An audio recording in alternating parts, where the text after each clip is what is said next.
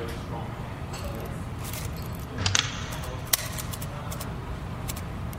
I think I'd be ignorant to say that Christianity is the only right religion. I don't know what the right religion is. It's just what I believe it is. Some people that I've met, I've had friends, and the minute they find out about me, or the minute that I do anything that doesn't follow their religion, they don't want anything to do with me. There's a lot of good and there's a lot of bad that can come out of it. And I'm not sure if it's from religion that the bad or the good comes out of it, or whether it's the people. I respect a lot of faiths, and I think that Christianity is the pillar that's influenced by the other great religions in the world. La cristianidad es muy importante porque podemos aprender valores cristianos donde donde descubrimos más acerca de nosotros. My view on anyone who claims to have a monopoly on truth is that there's no one truth about anything. I think that a lot of religions say the same thing in different ways.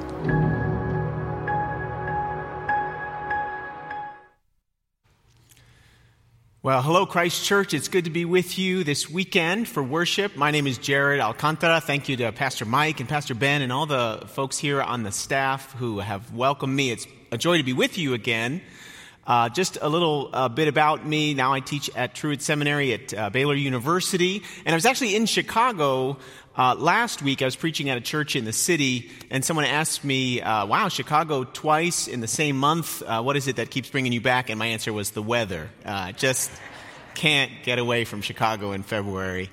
With all that said, it's a delight to be with you. If you have your Bibles, we're in John chapter 14. That's where we'll be, John 14, verses 1 through 6. And our question this weekend is the question, is Christianity too narrow? That's a big question. That's something we need to wrestle with this morning. And so I want to take us to a text in which we're able to wrestle with it. But just by way of introduction, I thought I'd ask a different question. Have you ever asked someone a question and the answer that they gave you was very different than the one you were hoping they would give you? So, for example, transport yourself back to high school. Would you like to go out on a date with me? No, let's just be friends. That's the friend zone. You don't want to be in the friend zone. Or maybe you're getting ready to move and you say, I think this item here is worth about $1,500. What do you think? And then the person says, well, I'll give you $500 for it. Or you're sitting down, you've just submitted a paper to a professor, and you ask the professor, so what did you think? And your professor responds, well, of all the papers I've ever received, that was one of them. You don't want to hear the professor say that. If you've ever seen those singing competitions, people come in, they think they're going to make the finals right away. And usually they hear one of two things. Usually it's you're not good enough, or it's do anything else besides singing. We don't like to hear hard truths. When I was in second grade, I wanted to be an astronaut, and then someone told me the hard truth that I had to be good at mathematics. When I was in third grade, I wanted to be a seismologist, someone who studies earthquakes, and then someone told me the hard truth that I had to be good at science. And then in fourth grade, I wanted to be a Major League Baseball player. Anyone ever wanted to be a professional athlete? Someone told me then the hard truth that I had to be good at baseball in order to be a professional athlete.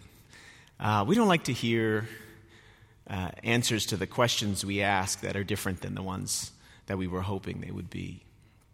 If we're honest with ourselves, that's also so often the case in our walk with God. Sometimes God answers the questions we ask in a way that we wish God wouldn't answer them. Sometimes we get hit with the 2x4 of hard truths, and we hope that 2x4 wasn't coming. We wish that God would answer some of our questions differently than He answers them. Which brings me to our text for this weekend, John chapter 14, verses 1 through 6. And so if you have your Bibles, we're going to be looking there, John 14, 1 through 6. And just to give you a little context, Jesus is speaking to the disciples here, and Thomas asks him a very big question, to which Jesus gives him a very big answer. And so if you have your Bibles, we're in John chapter 14, and we're going to be reading verses 1 through 6. Hear these words from the Lord Jesus. Do not let your hearts be troubled. You believe in God, believe also in me. My Father's house has many rooms. If it were not so, would I have told you that I am going there to prepare a place for you? And if I go and prepare a place for you, I will come back and take you to be with me, that you also may be where I am. You know the place where I am going." Thomas said to him, "Lord, we don't know where you are going, so how can we know the way?" Jesus answered, "I am the way and the truth and the life. No one comes to the Father except through me." Now that's a big question and that's a big answer. So we come back to it. Is Christianity too narrow? If you ever watch that show, Who Wants to Be a Millionaire, this isn't the point where you can phone a friend or where you can poll the audience. I used to have a professor in graduate school who, when faced with a difficult question, liked to say, "Surely the answer is yes and no." Which doesn't really help us that much. I think what we'll see as we wrestle through this question together is not only that it's important for us to wrestle with it, and not only that Jesus makes it very clear who he is and what he came to do, we'll also see, if we allow ourselves, that we'll be questioned by the object of our questioning, which I'll get to later. But let me talk about the context for a moment. I want you to look back at verses 1 through 4. The context is really important, and let me put it this way. Before we bring hard questions to Jesus, Jesus comforts us in our confusion. I think that's really important to understand. Before we bring hard questions to Jesus, Jesus comforts us in our confusion. Look at verse 1. Jesus says, "Do not let your hearts be troubled." That word troubled can be understood as to be distressed or to be thrown in to confusion. And that's what's going on in the lives of the disciples. The disciples are distressed. They're thrown into confusion. Why? Because this is the night before Jesus is to be crucified. In John chapter 12, Jesus explained that he was going to be killed. At the beginning of John chapter 13, he said that Judas, one of the 12 disciples, would betray him. And at the end of chapter 13, Jesus said that Peter, who said in chapter 13, verse 37, "Lord, why can't I follow you now? I will lay down my life for you," that Peter will deny him 3 times. So in the midst of all of that distress and all of that confusion, and I would say even the disappointment that Jesus probably has with his disciples, Jesus channels all of that into a word of comfort. "Do not let your hearts be troubled," he says. Have your hearts ever been stirred up, thrown into confusion, distressed? Well, Jesus says, "Do not let your hearts be troubled." So even before we bring him the question, he's comforting us in our confusion. For some reason, as I was reflecting on this text, I thought back to a story that I heard recently since I moved to Texas. It's a story about the city of San Antonio. Maybe some of you have been there. But San Antonio was a city that was prone to frequent floods. In fact, between 1845 and 1921, there were 7 catastrophic floods that came through San Antonio, and the San Antonio River caused all kinds of damage to the infrastructure. The one in 1921 killed 50 people. So they had to do something. And so from 1929 to 1941, they built this series of dams and canals in order to control the water level so that in the event of flooding, they would be able to anticipate the damage and control the flood. It was really an architectural marvel for its time. Fast forward about 50 years to the 1990s, the city had grown exponentially, and there were new demands. The dams and canals were getting older, and they couldn't figure out ways to try to anticipate what would happen in the event of like a 100-year flood or a 500-year flood. And so they decided to build these tunnels underneath the city of San Antonio. They built 2 tunnels in the 1990s at the cost of over $100 million. And there's a lot of resistance. Why spend all of that money when these dams and canals work just fine? But sure enough, in the year 1998, there was a 500-year flood over the span of a couple of days in October of 1998. 16 inches of rain fell in that region. And we're a snow climate here, so for every inch of rain, conservative estimates would place it at 10 inches of snow. So that's 160 inches of snow. That's over 13 feet of snow just in the span of a couple of days. And so these architects headed to the center of the city to see what was happening. And to their delight, they found people walking along the Riverwalk, blissfully ignorant, people sitting in outdoor cafes, enjoying their lunch or their tea. Now why? Well, it's because the dams and the canals and the tunnels were able to hold, even in the midst of the flood. And so I think what Jesus is saying here is, in effect, he's saying, I will be the dam and the canal that will hold you when you feel like your levees are breaking. I will be the tunnel that sees you through safely to the other side in the midst of the flood of your confusion and distress. If your heart is stirred up, do not let your hearts be discouraged. Believe in God. Believe also in me. And then he goes on to say, in my Father's house there are many rooms. It's this beautiful image. And when I was refamiliarizing myself with this text, I thought I knew it well, but every time I come to it, I see something about it that strikes me, that arrests my attention. And this time, when I looked at it, I saw that Jesus keeps talking about preparing a place, preparing a place. That's the language that's used to describe servants who are preparing rooms in stately mansions. Jesus, even here, after washing the disciples' feet in chapter 13, is using the language of service to talk about what he's prepared to do for his disciples. I'm going to prepare a place for you. And I will go and prepare a place, and I will come back, and I will take you there to be with me. So in the midst of that distress and confusion and their hearts being stirred up, in the midst of that bewilderment and ambiguity, Jesus is offering a word of comfort here, a word of hope here. But if that's where the confusion ends, if that's where the story ends, then we could leave it at that. But that's not what happens, is it? In fact, Thomas, the one who is this curious questioner, the one who later on in John's gospel is the doubter, this disciple Thomas has a big question for Jesus. And so let's pick it up at verse 5. So after Jesus says in verse 4, you know the way to the place where I am going, we read the following in verse 5. Thomas said to him, Lord, we don't know where you are going, so how can we know the way? Let me put it this way.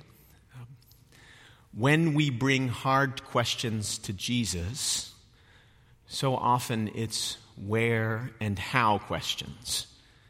That's what's going on with Thomas. Thomas is bringing where and how questions to Jesus. Jesus says, this is where I'm going. You know the way where I am going. And Thomas says, wait a second. We don't know where you are going. Where are you going? How can we know the way? That word way is so important. Jesus says, you know the way. And Thomas says, well, no, we don't know the way. How can we know the way where you are going? So often we bring Jesus our how and where questions because life is filled with ambiguities, with unanswered questions. And if we could be honest with ourselves, let me just do a confession here. If you're not a believer in Jesus, let me just make this very clear that Christians have how and where questions as well, to which we don't know the answers. Could God build a boulder too big for him to lift? If Adam was the first human being, then did he have a belly button? Think about that one for a moment. Did Jesus ever talk over his brothers and sisters at the dinner table and get in trouble with Mary like my kids talk over each other at the dinner table? Did he ever miscut a board in Joseph's carpenter shop? We have questions too. So we know the answers to some how and where questions, but not to all of them. But I think a little bit of epistemic humility can be a good thing for everyone. Sometimes it's good to allow ourselves to not have the answers to everything. Sometimes Christians act like they have the answers to everything. So for example, the day of the Lord, when it will happen, how it will happen, some Christians are pretty confident that they know the answer to all of those things. So they've cracked the code to the book of Revelation. They have the timelines and the charts. Perhaps you grew up in a church like that where everything was planned out. Every headline in the newspaper was predictive of what was going to take place on the last day.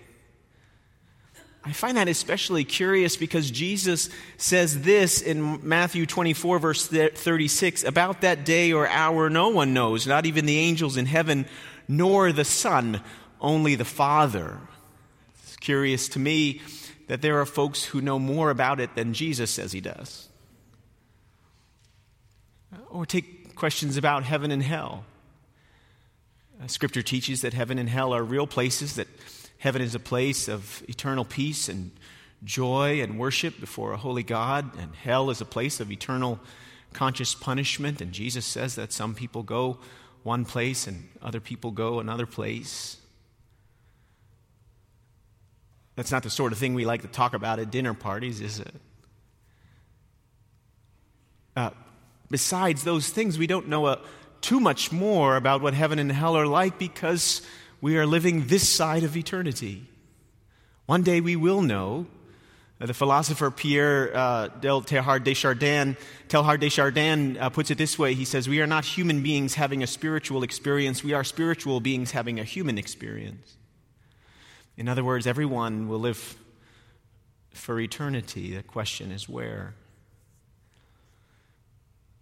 So often we find ways to numb ourselves or anesthetize ourselves to these bigger picture, life-altering questions, don't we? Most of us have never heard of a comedian who lived in the early part of the 20th century. His name was Bill Fields, or W.C. Fields, but his nickname was Bill Fields. And he did the comedy circuit and was also known as this philandering, heavily drinking, partying playboy. But toward the end of his life, his mindset started to change, as it often is the case with many people.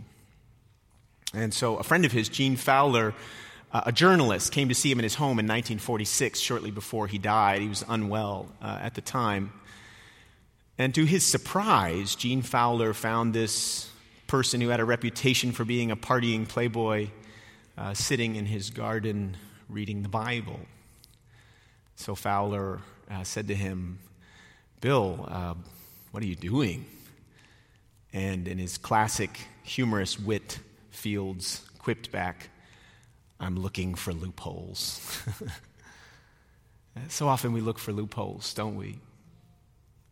Things that would shake us loose from Jesus' call to discipleship. Things that would shake us loose from the bigger picture questions that we have to ask ourselves about eternity. Now, Jesus does something, I think, that's quite illuminating with Thomas's question. Jesus reframes the question. And so pick it up at verse 6. Verse 6. After Thomas says, "Lord, we don't know where you are going, so how can we know the way?" Here's the way Jesus answers him. Verse 6. Jesus answered, "I am the way, the truth, and the life. No one comes to the Father except through me." Jesus turns our how and where questions, our where and how questions, into a who question. Did you notice that? He turns our where and how questions into a who question. Let me put it differently. Thomas is asking him a question about a path, as so often we ask that question. Jesus is saying, you don't need a path, you need a person. Thomas, like us, so often is asking questions about directions for the journey, and Jesus is saying, you don't need a journey, you need a Savior, and I'm standing right in front of you. Later on, Philip says, just show us the Father, and that'll be enough for us. And Jesus is saying, you don't understand. I and the Father are one. God himself is standing right before you. You don't need a path, you need a person. And then he says, I am the way, the truth, and the life. Remember that word way is important. Jesus says in verse 4, you know the way where I am going. And Thomas says, we don't know the way. And then Jesus says, well, I am the way. And I am the truth. And I am the life.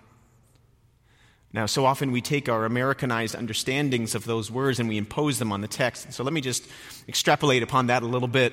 When Jesus says, I am the way, he is not so much saying, I am the path among many paths, or I am the road, though that word can sometimes be understood as the word road. He's saying, I am the true means. In other words, if you want to know what the Father is like, then look to me. If you want to know the ways of God's being and acting in the world, then look to me. If you want to know what God's love is like, then look to me hanging on a cross for your sins and for the sins of the whole world. When we were flying up to Chicago from Texas, we had some, I would say, moderate turbulence. But my wife, Jen, doesn't like to fly, so every bit of turbulence is major turbulence. But this wonderful flight attendant, this Christian lady, was so attentive to us. She brought us free snacks and drinks, and she just asked my wife questions and was there for her. And at the end of the flight, my wife, Jen, said to the flight attendant, you were God's grace to me on this flight. And what was she saying? She was, in effect, saying, you were the means of the grace of God to me during a time of tribulation. Jesus is saying, I am the true means, the way by which you can understand what God is like. And if you want to know what God is like, then you can look to me, he says. And then he says, I am the truth. When he says, I am the truth, he is not so much saying, I am an abstract proposition or I am data to which you must give intellectual assent. No, he is saying, I am true reality. If you want to shake yourself free from the illusion of reality, if you want to really know what the real is like, then look to me. And so when Jesus says in John 8, the truth, you will know the truth and the truth will set you free, he is in effect saying you will know true reality and true reality will set you free, because if the Son sets you free, you will be free indeed. So if you want to know true reality, then look to me. I like what Kevin Van Hooser says. He says, theology is about waking up to the real, what is, namely what is in Jesus Christ. And then he says, I am the life. And when he says, I am the life, he is not so much saying, I am a great teacher who will lead you toward the life, or I am a great philosopher who will lead you into life. No, he is saying, I am the true source. I am the true source of all of life. It says in John 10, verse 10, that Jesus says, I have come that you might have life and have it to the full. And then we read in John 3:16 that those who believe in him will have eternal life, life abundant in the present, life eternal in the future. Jesus is the true source of it all, he says. I am the way, I am the truth, I am the life, not a path, but a person, not a journey, but a Savior. And so let me put it this way. If you want to find the way to life, find your way to Jesus. He is the one who is the true means. He is the one who is true reality. He is the one who is the true source of all of life. When I was younger, I read an essay by C.S. Lewis. He published it in 1945. It was called Meditations in a Tool Shed. And so he walks into this tool shed one day and he sees a beam of light shining through the shed. And like a true academic, he started to study the beam of light and the dust particles floating through the air and the refraction through the break in the shed and so on. But then it hit him. What would happen if he stepped into the beam? Perhaps he would see the shed differently. So to use his own words, he said, rather than looking at the beam, I began to look along the beam. He stepped into the beam, and he noticed some amazing things. Not only did it change his understanding of the light, but it changed his understanding of the shed. And through the shed, he could actually see the leaves rustling on the trees and the blue sky off in the distance, and he could even see the sun from which the light was coming. And so he said, when I began to look along the beam, not only did it change my understanding of the beam, it changed my perspective on the world. So often we're good at being speculative skeptics. We're good at remaining aloof and detached, but perhaps God is calling us not only to be observers of the light, but to step into the light. Not only to look at the beam, but to look along it, to experience it, to be changed by it so that our perspective on the world is also changed. But then after saying this sixth of the 7 powerful I am statements in John's gospel, Jesus says this last part in verse 6, no one comes to the Father except through me. Wouldn't it have been just great if he left that last part out? would have been so much more convenient. It would have been great if Jesus had said, in my Father's house there are many rooms, so many rooms that everyone can come, whether you accept me or reject me, it doesn't matter, whatever. Or if he had said in Matthew's gospel, wide is the door and broad is the road that leads to life, and everyone who ever could possibly be on the road will be on it. Well, that's not what he says. But then, if we go that direction, if we make that move, we have to ask ourselves a different question. Did Jesus come all the way from a holy heaven to a sinning earth just to prevent us from experiencing inconvenience? Just to bring us ease and comfort? Kenda Dean, who's a theologian, she likes to say that if that is the case, then we have transformed God into our divine butler, whose job it is to contribute to our ease and comfort. No, Jesus says, no one comes to the Father except through me. Perhaps that feels like a hard truth.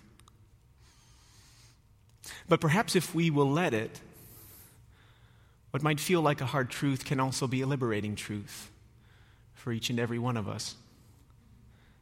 Because so many of us are searching for truth, we're searching for the way, we're searching for where to find life, and Jesus says, I'm the person to whom you can run. I'm the person to whom you can go. I'm reminded of the hymn writer who puts it this way: nothing in my hand I bring, simply to the cross I cling. Naked come to thee for dress, helpless look to thee for grace. Foul I to the fountain fly, wash me, Savior, or I die. It requires a willingness to express our dependence, a willingness to recognize that we need a Savior, to recognize that in Jesus we find life and salvation and hope and peace, meaning and purpose. They're all in Him. So if you want to find the way to life, find your way to Jesus. So is Christianity too narrow? Well, your answer depends on whether or not you believe that the God who makes an exclusive claim upon our lives is also a God of grace and mercy and compassion and goodness and is worthy of the one and only life that you have. Is Christianity too narrow? Well, that depends on whether or not you believe that the same Jesus who calls us into discipleship is also the same Jesus who stretches wide His arms upon Calvary's cross to welcome every person who responds to Him in faith, every person who confesses their sins and repents and says, foul I to the fountain fly, wash me, Savior, or I die. You see, if you want to find the way to life, you will find your way to Him. Many of us have never heard of Malcolm Muggeridge. Perhaps some of us have. He was a British journalist in the second part of the 20th century. And his life was transformed when he was doing a documentary for the BBC on the life of Mother Teresa. And here he went to Calcutta in India and just saw this person who was fully devoted to Jesus and was giving her life away on behalf of a cause that was greater than herself. And it transformed him. He was saved. He was transformed. He was gripped by what Thomas Chalmers calls the expulsive power of a new affection. Toward the end of his life, Muggeridge became acquaintances with Ravi Zacharias, who's a well-known Christian evangelist. But in 1980, Muggeridge was looking back on his life and he was reflecting on all that had taken place over just one lifetime. And I just want to read what Muggeridge writes, and then I'll add Zacharias' postscript as well. Here's what he writes. We look back on history, and what do we see? Empires rising and falling, revolutions and counter-revolutions, wealth accumulated and wealth dispersed. Shakespeare has spoken of the rise and fall of great ones that ebb and flow with the moon. I look back on my own countrymen in England, once upon a time dominating a quarter of the world, most of them convinced of the popular song, "The God who made them mighty shall make them mightier yet." I have heard a crazed Austrian announce to the world the rise of a Reich that would last 1,000 years. I have seen an Italian clown say he was going to stop and start the calendar with his ascension to power. I have heard a murderous Georgian brigand in the Kremlin, acclaimed by the intellectual elite of the world as wiser than Solomon, more humane than Marcus Aurelius, more enlightened than Ashoka. I have seen America wealthier and more militarily powerful than the rest of the world put together, so that had the American people so desired, they could have outdone a Caesar or an Alexander in the range and the scale of their conquest, all in one lifetime, all gone. Gone with the wind. England, a tiny island in the Atlantic, threatened with dismemberment and even bankruptcy. Hitler and Mussolini dead, remembered only in infamy. Stalin, a forbidden name in the regime he helped found and dominate for 3 decades. America, haunted by fears of those precious fluids that keep her motorways running and smog settling with troubled memories of a disastrous campaign in Vietnam and the victory of the Don Quixotes of the media as they charged the windmills of Watergate. All in one lifetime, all gone. Gone with the wind. And then Zacharias adds this postscript. Behind the debris of our self-styled solemn supermen there stands the gigantic figure of one person, because of whom, by whom, in whom, and through whom alone mankind may still have hope, the person of Jesus Christ. You see, I didn't come all the way from Texas to tell you about a path. And I didn't come to tell you about a journey. I came to tell you about a person. I came to tell you about a Savior. And that Savior is the one by whom, through whom, in whom, and because of whom humankind still has hope. So if you want to find the way to life, find your way to Him. Let's pray. Lord, so often it's difficult for us to hear hard truths. But sometimes hard truths can be very good for us, liberating even, when we get clear on what matters, when we no longer throw our lives away on stuff that doesn't matter and won't last. Lord, we confess that we do not want to come to the end of our lives and look back and feel like we were self-serving, self-centered folks who didn't care about the things that truly last. So God, would you help us in our weakness? Would you help us if we're walking along with you but stalled right now? Would you reignite our passion for you? And for those who do not know you, Lord, would you draw them to yourself? Would you remove the obstacles, the things that would keep them from coming to Jesus and to His cross? Lord, would you also help us to be people who say that you are worthy of our one and only life, to be people who find our way to you because you, in Christ, have already found your way to us. For we pray it in His name. Amen.